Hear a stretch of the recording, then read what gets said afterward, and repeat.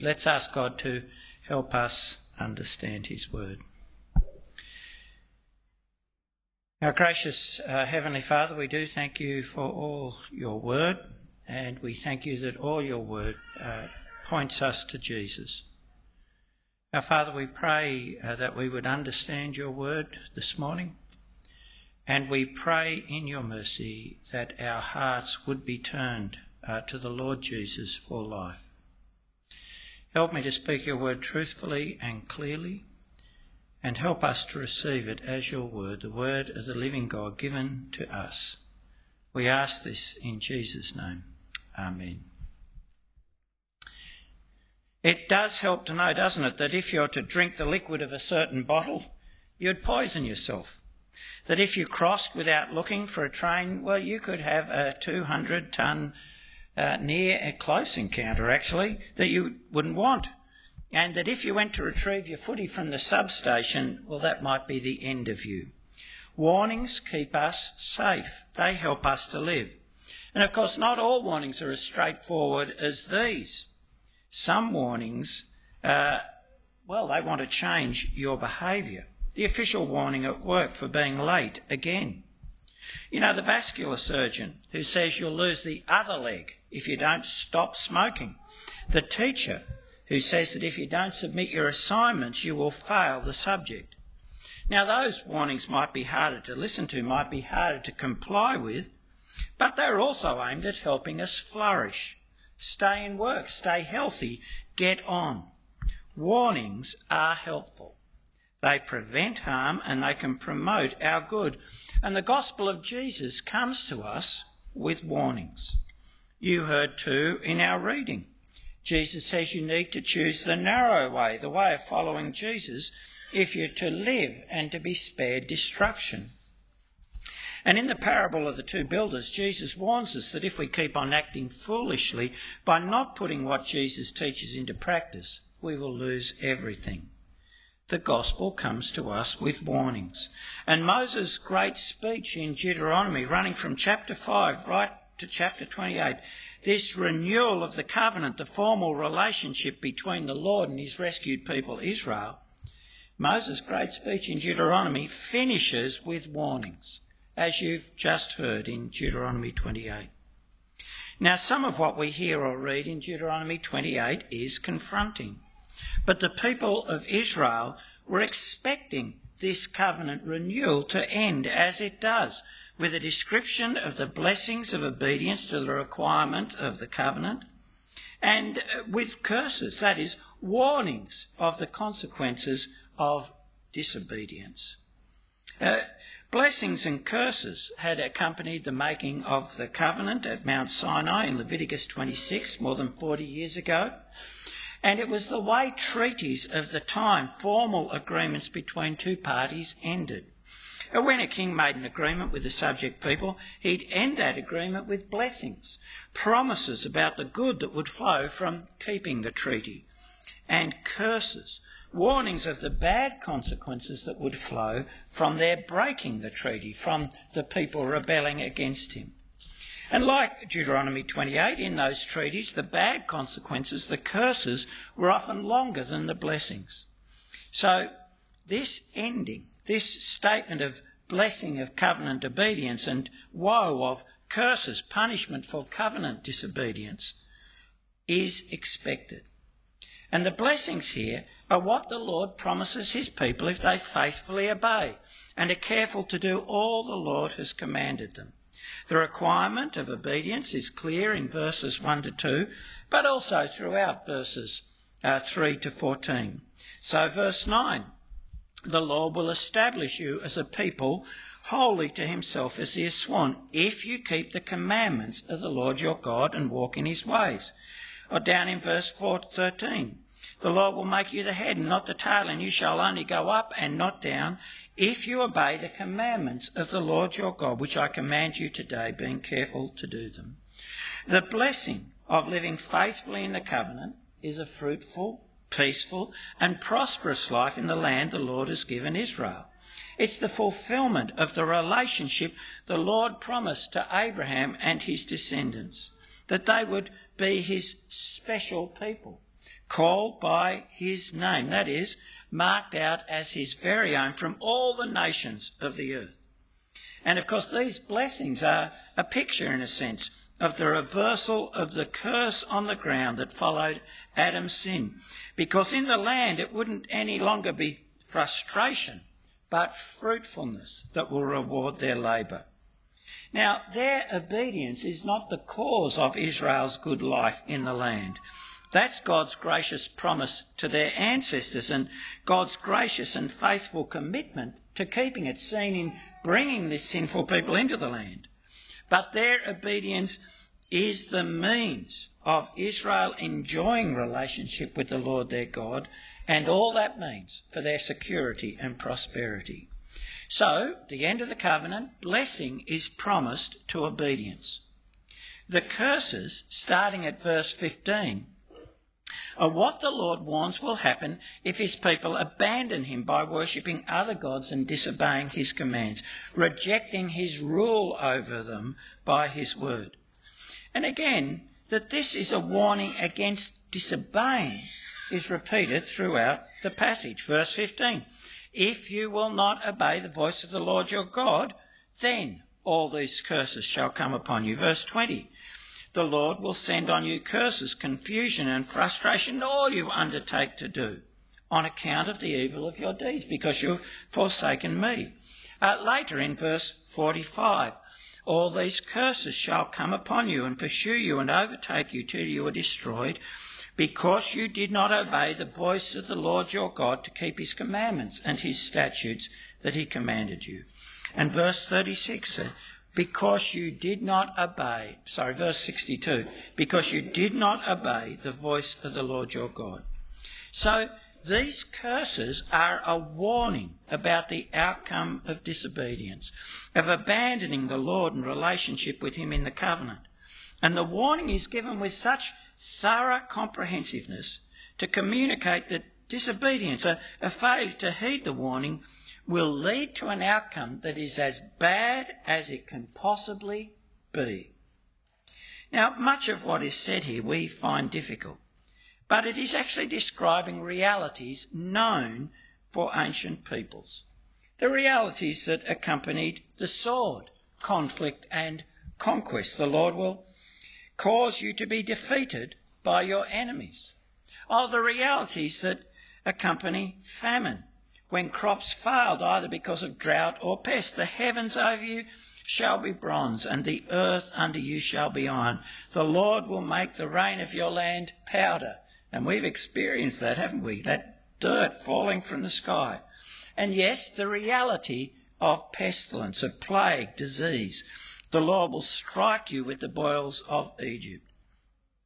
Because of these things, because of the sword, because of famine, because of pestilence, Israel's life in rebellion will actually be marked by futility, when nothing they undertake prospers, either because of human oppressors, verses 30 to 32, your ox shall be slaughtered before your eyes, but you won't eat any of it. Your sheep will be given to your enemies, but there'll be no one to help you.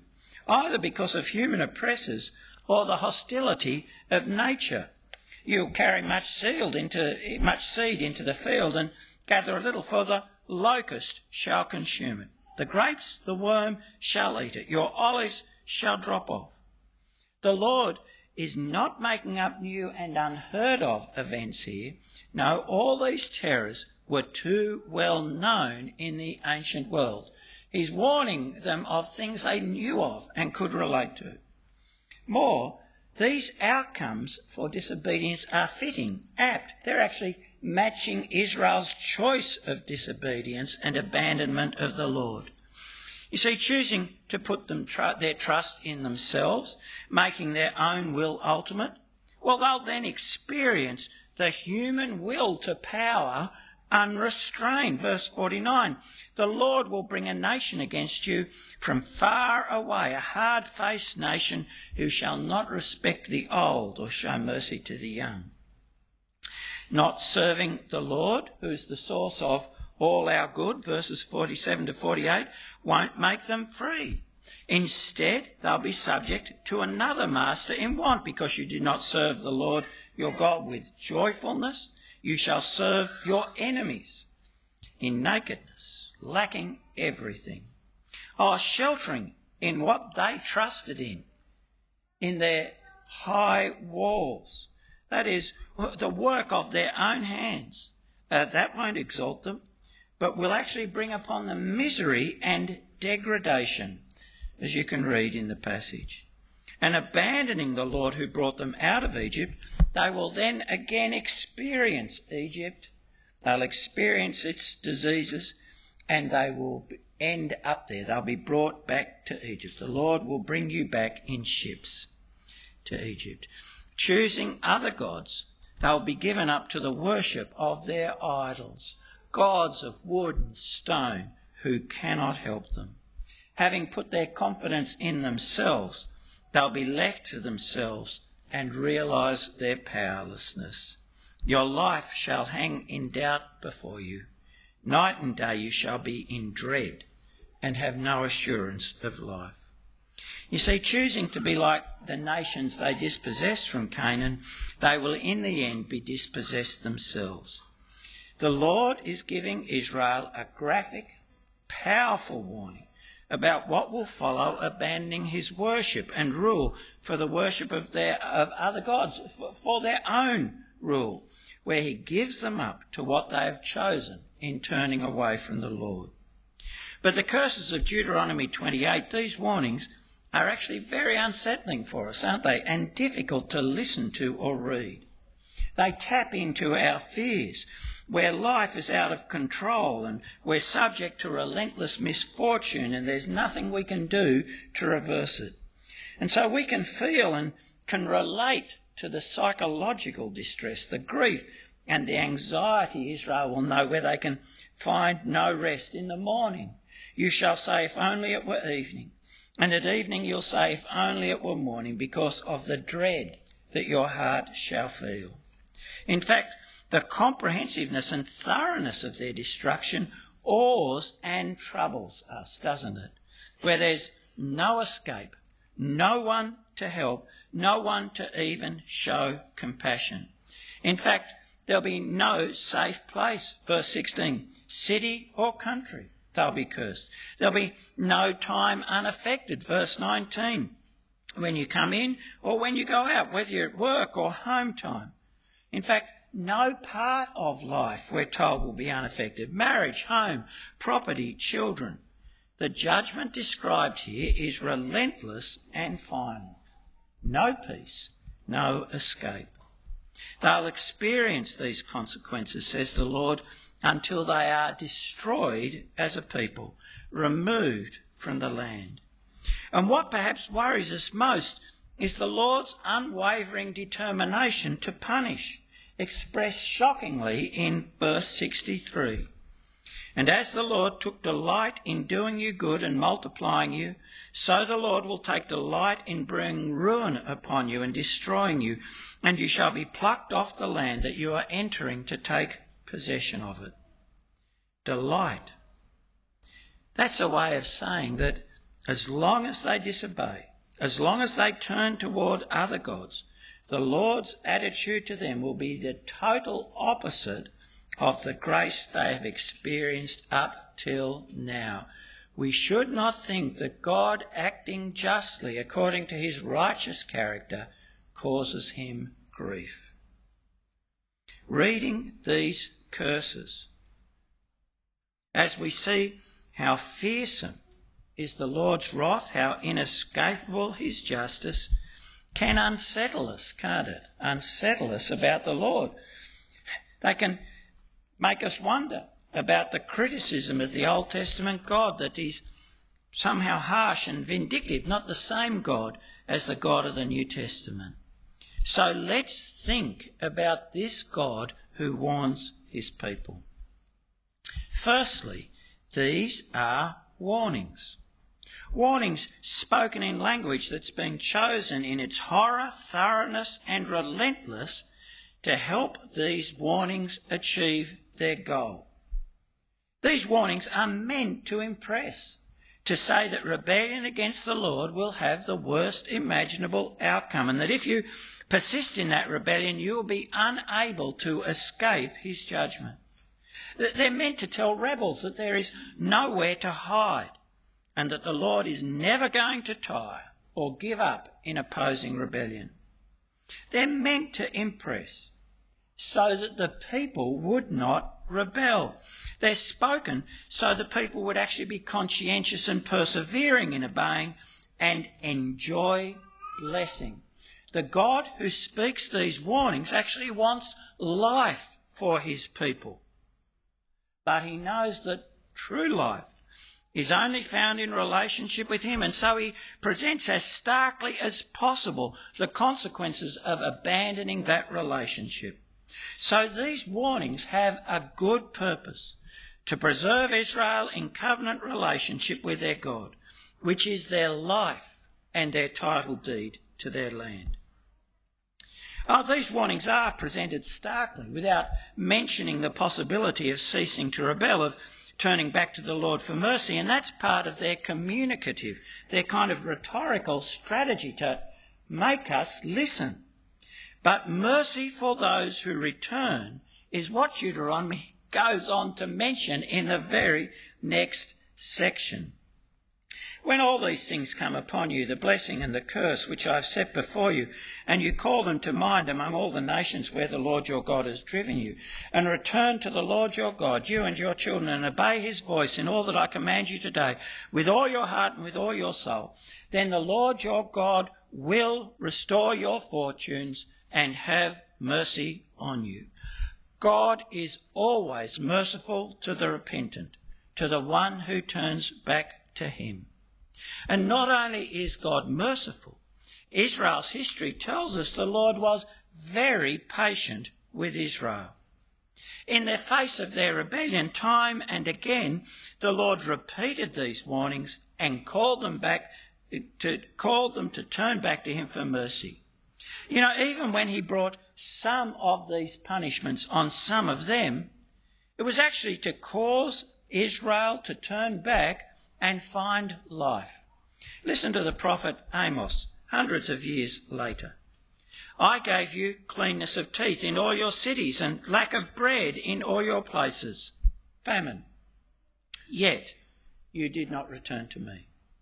I also withheld the rain from you when there was yet 3 months to the harvest. I'd send rain on one city and send no rain on another city. One field would have rain, and the field on which it did not rain would wither. That is drought.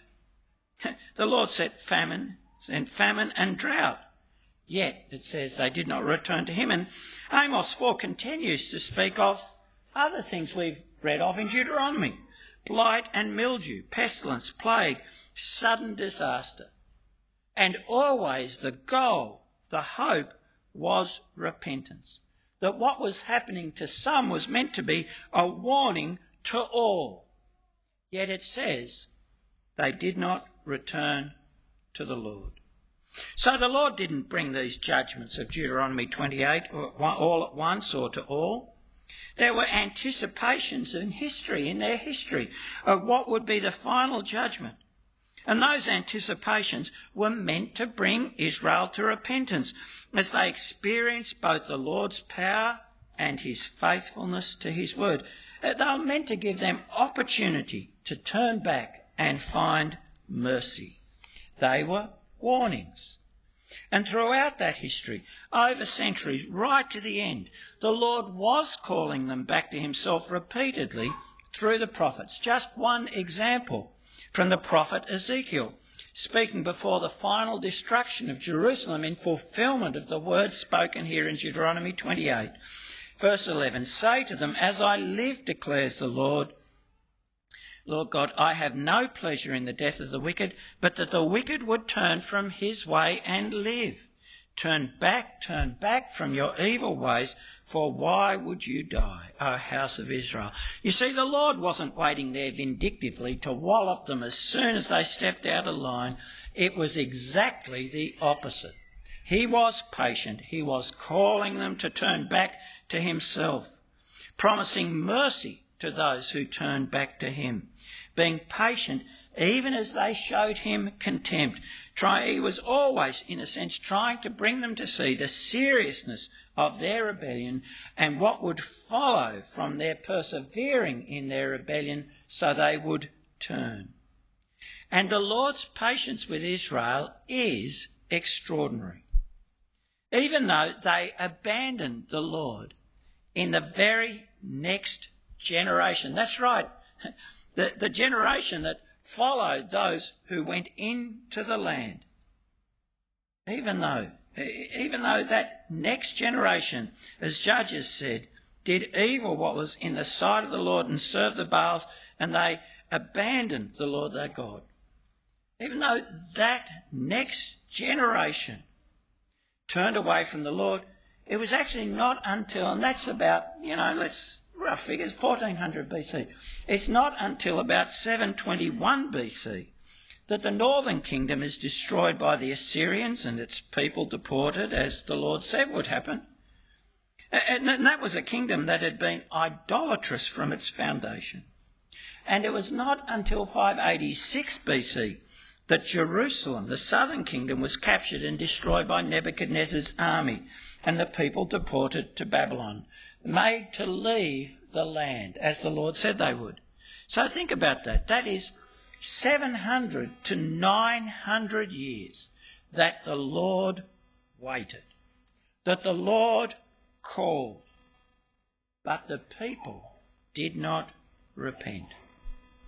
And the behaviour the Lord speaks of deserves the punishment he warns of, being deprived of prosperity and life in the land, ceasing to be the Lord's people in the Lord's presence in the Lord's lands. These punishments that they are warned of are just, the Lord giving them up to the consequences of their own actions.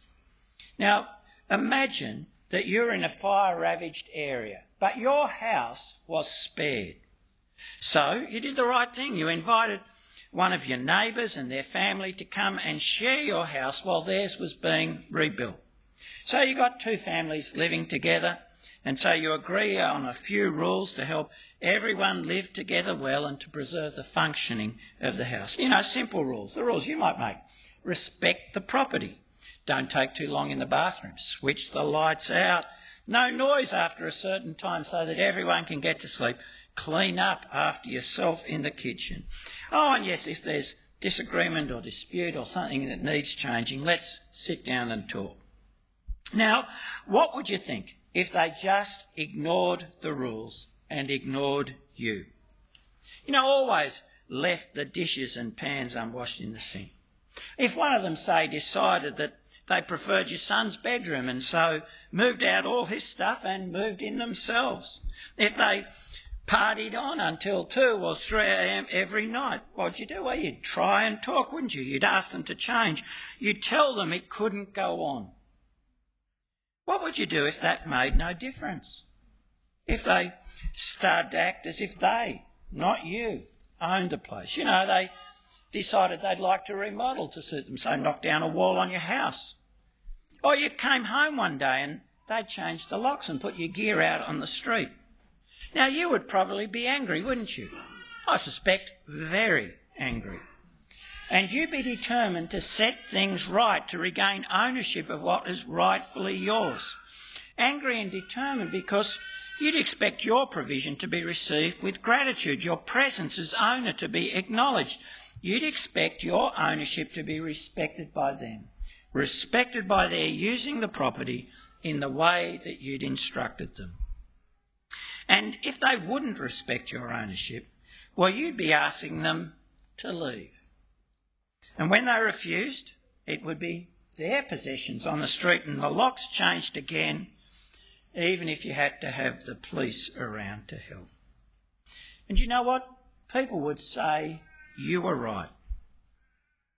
Now think about Israel. The land is the Lord's land. They've come into it by his grace, his kindness.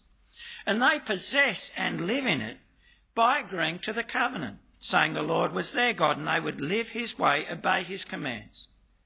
And when they won't obey, when they go and worship other gods, when they're ungrateful, when they're wanting to remove the Lord from his place amongst them as king in his land, The Lord is right to be determined to set things right, to restore his rule, to remove them from his land.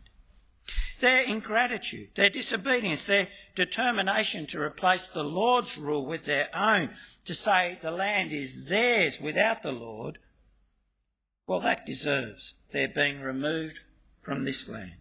Ceasing to be his people, they're ceasing to enjoy his blessing. There is no injustice in the punishment the Lord is warning of. And where they're enacted, they actually show the Lord's righteousness. That is, that he keeps the covenant. He does exactly what he's committed himself to, even when they have abandoned their commitment to the covenant. And the starkness of this warning is to bring home to Israel that there's no third way. It's obedience and life, or disobedience, abandoning the Lord's rule and death. There's no option of staying in the Lord's land and having nothing to do with the Lord. There's no neutral position where Israel would be free to do what pleased them without the Lord. See, they're not free to say, well, I'm not going to worship the Lord, but no, I'm not going to worship Baal. No, I'm just going to get on being accountable only to myself, trusting in myself and, my own hard work and my own wisdom for security and prosperity. No, you see, that neutral option would be just another form of thankless rebellion, wouldn't it? Using the Lord's gift, occupying the Lord's land while despising the Lord, not giving him thanks or acknowledgement. It would actually be just like somebody living in your house and ignoring you completely. For Israel, it's obedience and life, or disobedience, abandoning the Lord's rule and death. There is no third option. And the question is not really whether the Lord's warnings, the punishments he warns of, are just. No, actually the real question is, why did Israel ignore this clear warning as history shows it did? This warning is clear, powerfully and emotively expressed. God sounds serious in Deuteronomy 28, doesn't he? Yes, God was so patient.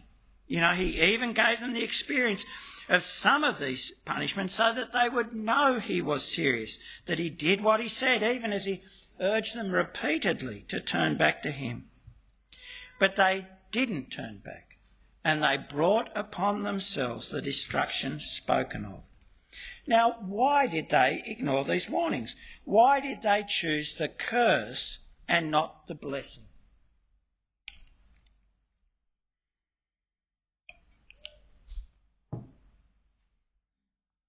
That's actually an important question for us because, as we've heard, God has given us warnings in the gospel of Jesus, warnings of a judgment and the outcome of judgment.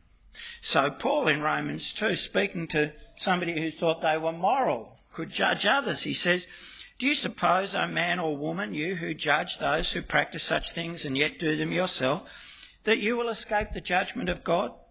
Or do you presume on the riches of his kindness and forbearance and patience, not knowing that God's kindness is meant to lead you to repentance? But because of your hard and impenitent heart, that is, a heart that will not give itself to doing God's will, to honouring God, you are storing up wrath for yourself on the day of wrath, when God's righteous judgment will be revealed." And Paul says that God raising Jesus from the dead has given us assurance that this righteous judgment will take place. Now, those gospel warnings are just. You see, we live in God's world. We enjoy we enjoy the life God has given us. So our ignoring, our disobeying, our ingratitude to God, our trying in a sense to get God out of his house, out of his world, those things deserve the punishment God warns of. Being kicked out of the life he has given, kicked out of his presence, of facing the worst imaginable outcome. The warnings are just and they are serious, telling us that if we don't turn back to the Lord, we are facing a future that is as bad as it can possibly be. And the Lord doesn't just warn with words. He hasn't abandoned history. There's enough going on to tell us that, well, we're not in control, that our prosperity depends on him and he can take it away in a moment. Think of this summer, drought and fire and, yes, pestilence. That's God trying to get our attention. So why do we, or so many we know, ignore the warnings God so clearly gives of judgment in the gospel? It is a puzzle, isn't it? Because that's not the way we normally live life. You know, I was coming around a corner on the Plenty bike path, if you know the path, it's down near the wooden bridges between Greensboro and Pewbank. Anyhow, I was coming around, and I was coming around the corner moderately fast because I was kind of in the zone. And as I was coming around the corner, I met a cyclist coming the other way. Now, thankfully, we were each able to take evasive action. But it was a close call, as it will be if you take those corners in the middle. Now, did I change my behaviour after that? Did I slow down to make sure I went through the corners on the left and not in the middle? Did I start looking out for others on the path? Well, you bet I did. I no longer think I'm invincible. Invincible. That near miss was a warning. And so I changed my cycling behaviour. We know how to respond to warnings in other parts of our lives. So why do we ignore God's warnings? Let me suggest some reasons people give. They may or may not be yours, but let's think about them. Some people say God's not there. This isn't his world. But actually God raised Jesus from the dead. He's living and active in his world. You'd have to be convinced that Jesus is not risen to ignore this warning. Others say God shouldn't take himself so seriously. He's got no right to judge us. Well, think of people living in your house ignoring you. Are your rights and dignity of more value than God's? He's created us. He's given us everything. He has the right to judge, and he won't stop being God just to accommodate you. Some say God's not a good God. Look at the world. He doesn't measure up. I do a better job of running the universe. I'm more wise or more moral or... Really? Really? Look at his patience with Israel. Let's talk about the God who is, not the fiction. You are not more patient than he is.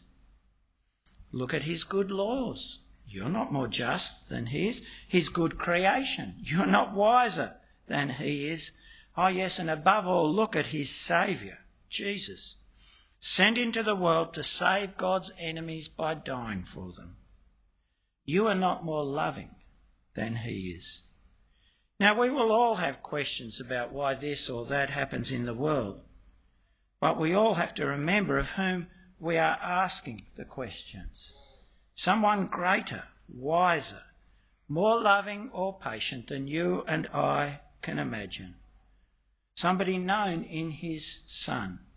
Someone who in the end deserves to be trusted. Other people will say, God cries wolf. He isn't really going to act. I mean, that's what the wicked say, the Psalms tell us. God's forgotten, he doesn't see. Well, the history of Israel proves them wrong. Just because his judgments weren't immediate didn't mean they weren't sure. They lost the land. The bit of human history of reality that you and I can see is just a very small slice. You wouldn't want to generalise about the universe from that. God has acted and he will act in fulfilment of his word. And some people, especially in our society, they like to think that there's a third way. I can be a moral, upright person, deserving of life and blessing, independent of God. Well, no, you can't. You cannot live in God's world and think you are good where you do not give your Creator thanks and honour, where you are always trying to push him out of your life. Now, you might have other reasons for not heeding the warning. But let me suggest what I think is the real cause. Now, I'm not wishing to offend, but if I do offend, come and talk. Do you know what I think is the real cause? We don't want to change. We like our lives the way they are. We like being in charge. Now, we're addicted to believing the lie Adam believed, that we are like God and so can take God's place in our own lives, even if our choices and their outcomes show how much we are not God, because they so often lead to death and misery, not life. But that's why we don't listen to the warnings. We don't want to change, and not wanting to change, we are unable to change by ourselves. You see, we're blind people who are comfortable in our blindness. Those reasons for not listening to God, if we're honest, well, those reasons are the lies we tell ourselves or let ourselves believe to make ourselves feel good about not changing, to tell ourselves we don't need to change in face of God's clear and repeated warnings. God warns us in the gospel that there will be a judgment in which he will give each one of us what he or she deserves, and we need to repent, to turn back to him and find mercy by trusting his Son Jesus. And God tells us that to not heed the warning leaves us facing God's just anger at our rebellion, our ingratitude, our wanting to get him out of his creation. And it tells us that his just anger is inescapable if we persevere in our rebellion. Now, the history of Israel tells us God is patient, but it also tells us there is a time when his patience runs out. And it tells us he is serious. He does what he says. They lost the land. God warns us for our good so that we would live and not die. And so if you haven't heeded the gospel's call for repentance, now is the time to turn back to God. Don't keep taking refuge in lies. Now's the time to call upon the risen Lord Jesus for forgiveness and mercy for life. And to call upon Jesus is really to say sorry as you confess the wrongs you have done, the way you have used God's good gifts without giving him thanks, the way you've sought to ignore God and push him away, the way you have disobeyed him. He said, love your neighbour, and there have been times when you've not. He says, tell the truth, and times you haven't. He says, don't be envious, and you have. To call out to Jesus is to confess the wrong we've done and to ask him to forgive you, believing the gospel that he has died for your sins and that God has raised him from the dead and that he has authority to forgive you and bring you peace with God. God warns you. He brought you here to hear the warning because he doesn't want you to die. He wants you to be reconciled, find peace with him. So act. And if you're already a believer in Jesus, well, you ought to know that there are warnings addressed especially to you as well, given for our good, to keep us in relationship with God through his Son. You know those warnings. Our Lord Jesus warns about the need to persevere in trusting and following him. John 15. If anyone does not abide in me, he is thrown away like a branch and withers, and the branches are gathered, thrown into the fire and burned. He warns us that to abandon Jesus is to be left with nowhere to turn for help on the last day and to be cast out forever. So as you sit here listening, are you living faithful to him? Are you growing in knowledge of Jesus? Are you sinking roots deep into his word that will sustain your faith in him in the long run? Are you loving him by doing what he commands? Because that is what it is to abide in Jesus. Love him by doing what he commands, forgiving, loving his people, doing good. And there are warnings to us believers about persisting in sin and the urgency with which we should get it out of our lives. Paul in Ephesians 5 may be sure of this, that everyone who's sexually immoral or impure or who is covetous,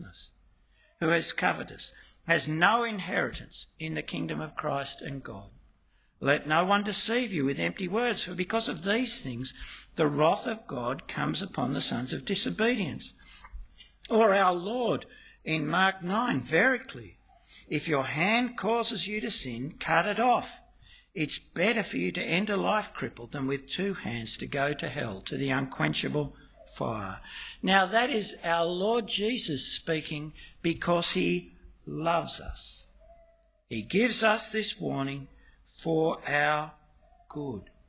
So we have to break with sin. Oh yes, he's patient with us, but he is serious about what he speaks. So we need to heed his warning and heed it today. And so if you're a believer and you know there is sin in your life, you ought to confess it, trusting his promise that he'll be faithful and just and forgive us our sins. And you ought to resolve with the power of the Spirit to determinedly put it to death, to finish with it once and for all. And if you're having trouble doing that, you ought to come and speak. Talk so you can be encouraged and think through ways you can break with that sin. Now those warnings, oh yes, they might be uncomfortable, unsettling, sound harsh. But remember, God warns us for our good, to give us life. So don't despise his kindness. Don't leave here thinking, I can keep on doing that sin and be safe. Listen to him. Turn away from trusting yourself. Turn away from your sin and turn to the Lord Jesus for forgiveness and mercy, for being kept amongst his people, for the rich and abundant life that is ours in Christ. Let's pray. Our gracious Heavenly Father, we pray in your mercy that we would be hearers who do, that we wouldn't be like the foolish person who hears what Jesus says and goes away and forgets, but we'd be like the wise person who listens to Jesus and put what he says into practice. Help us to hear your warnings of judgment. Turn our hearts to the Lord Jesus for forgiveness and life, we pray. And help us to hear the warnings that Jesus gives his people to break with sin. Please give us, through the power of your Spirit, grace to live lives in fellowship with him, doing what is right. Our gracious Father, we thank you that you love us enough to warn us of what it means to turn our back on you. Keep us trusting and following your Son, we pray. In Jesus' name, amen.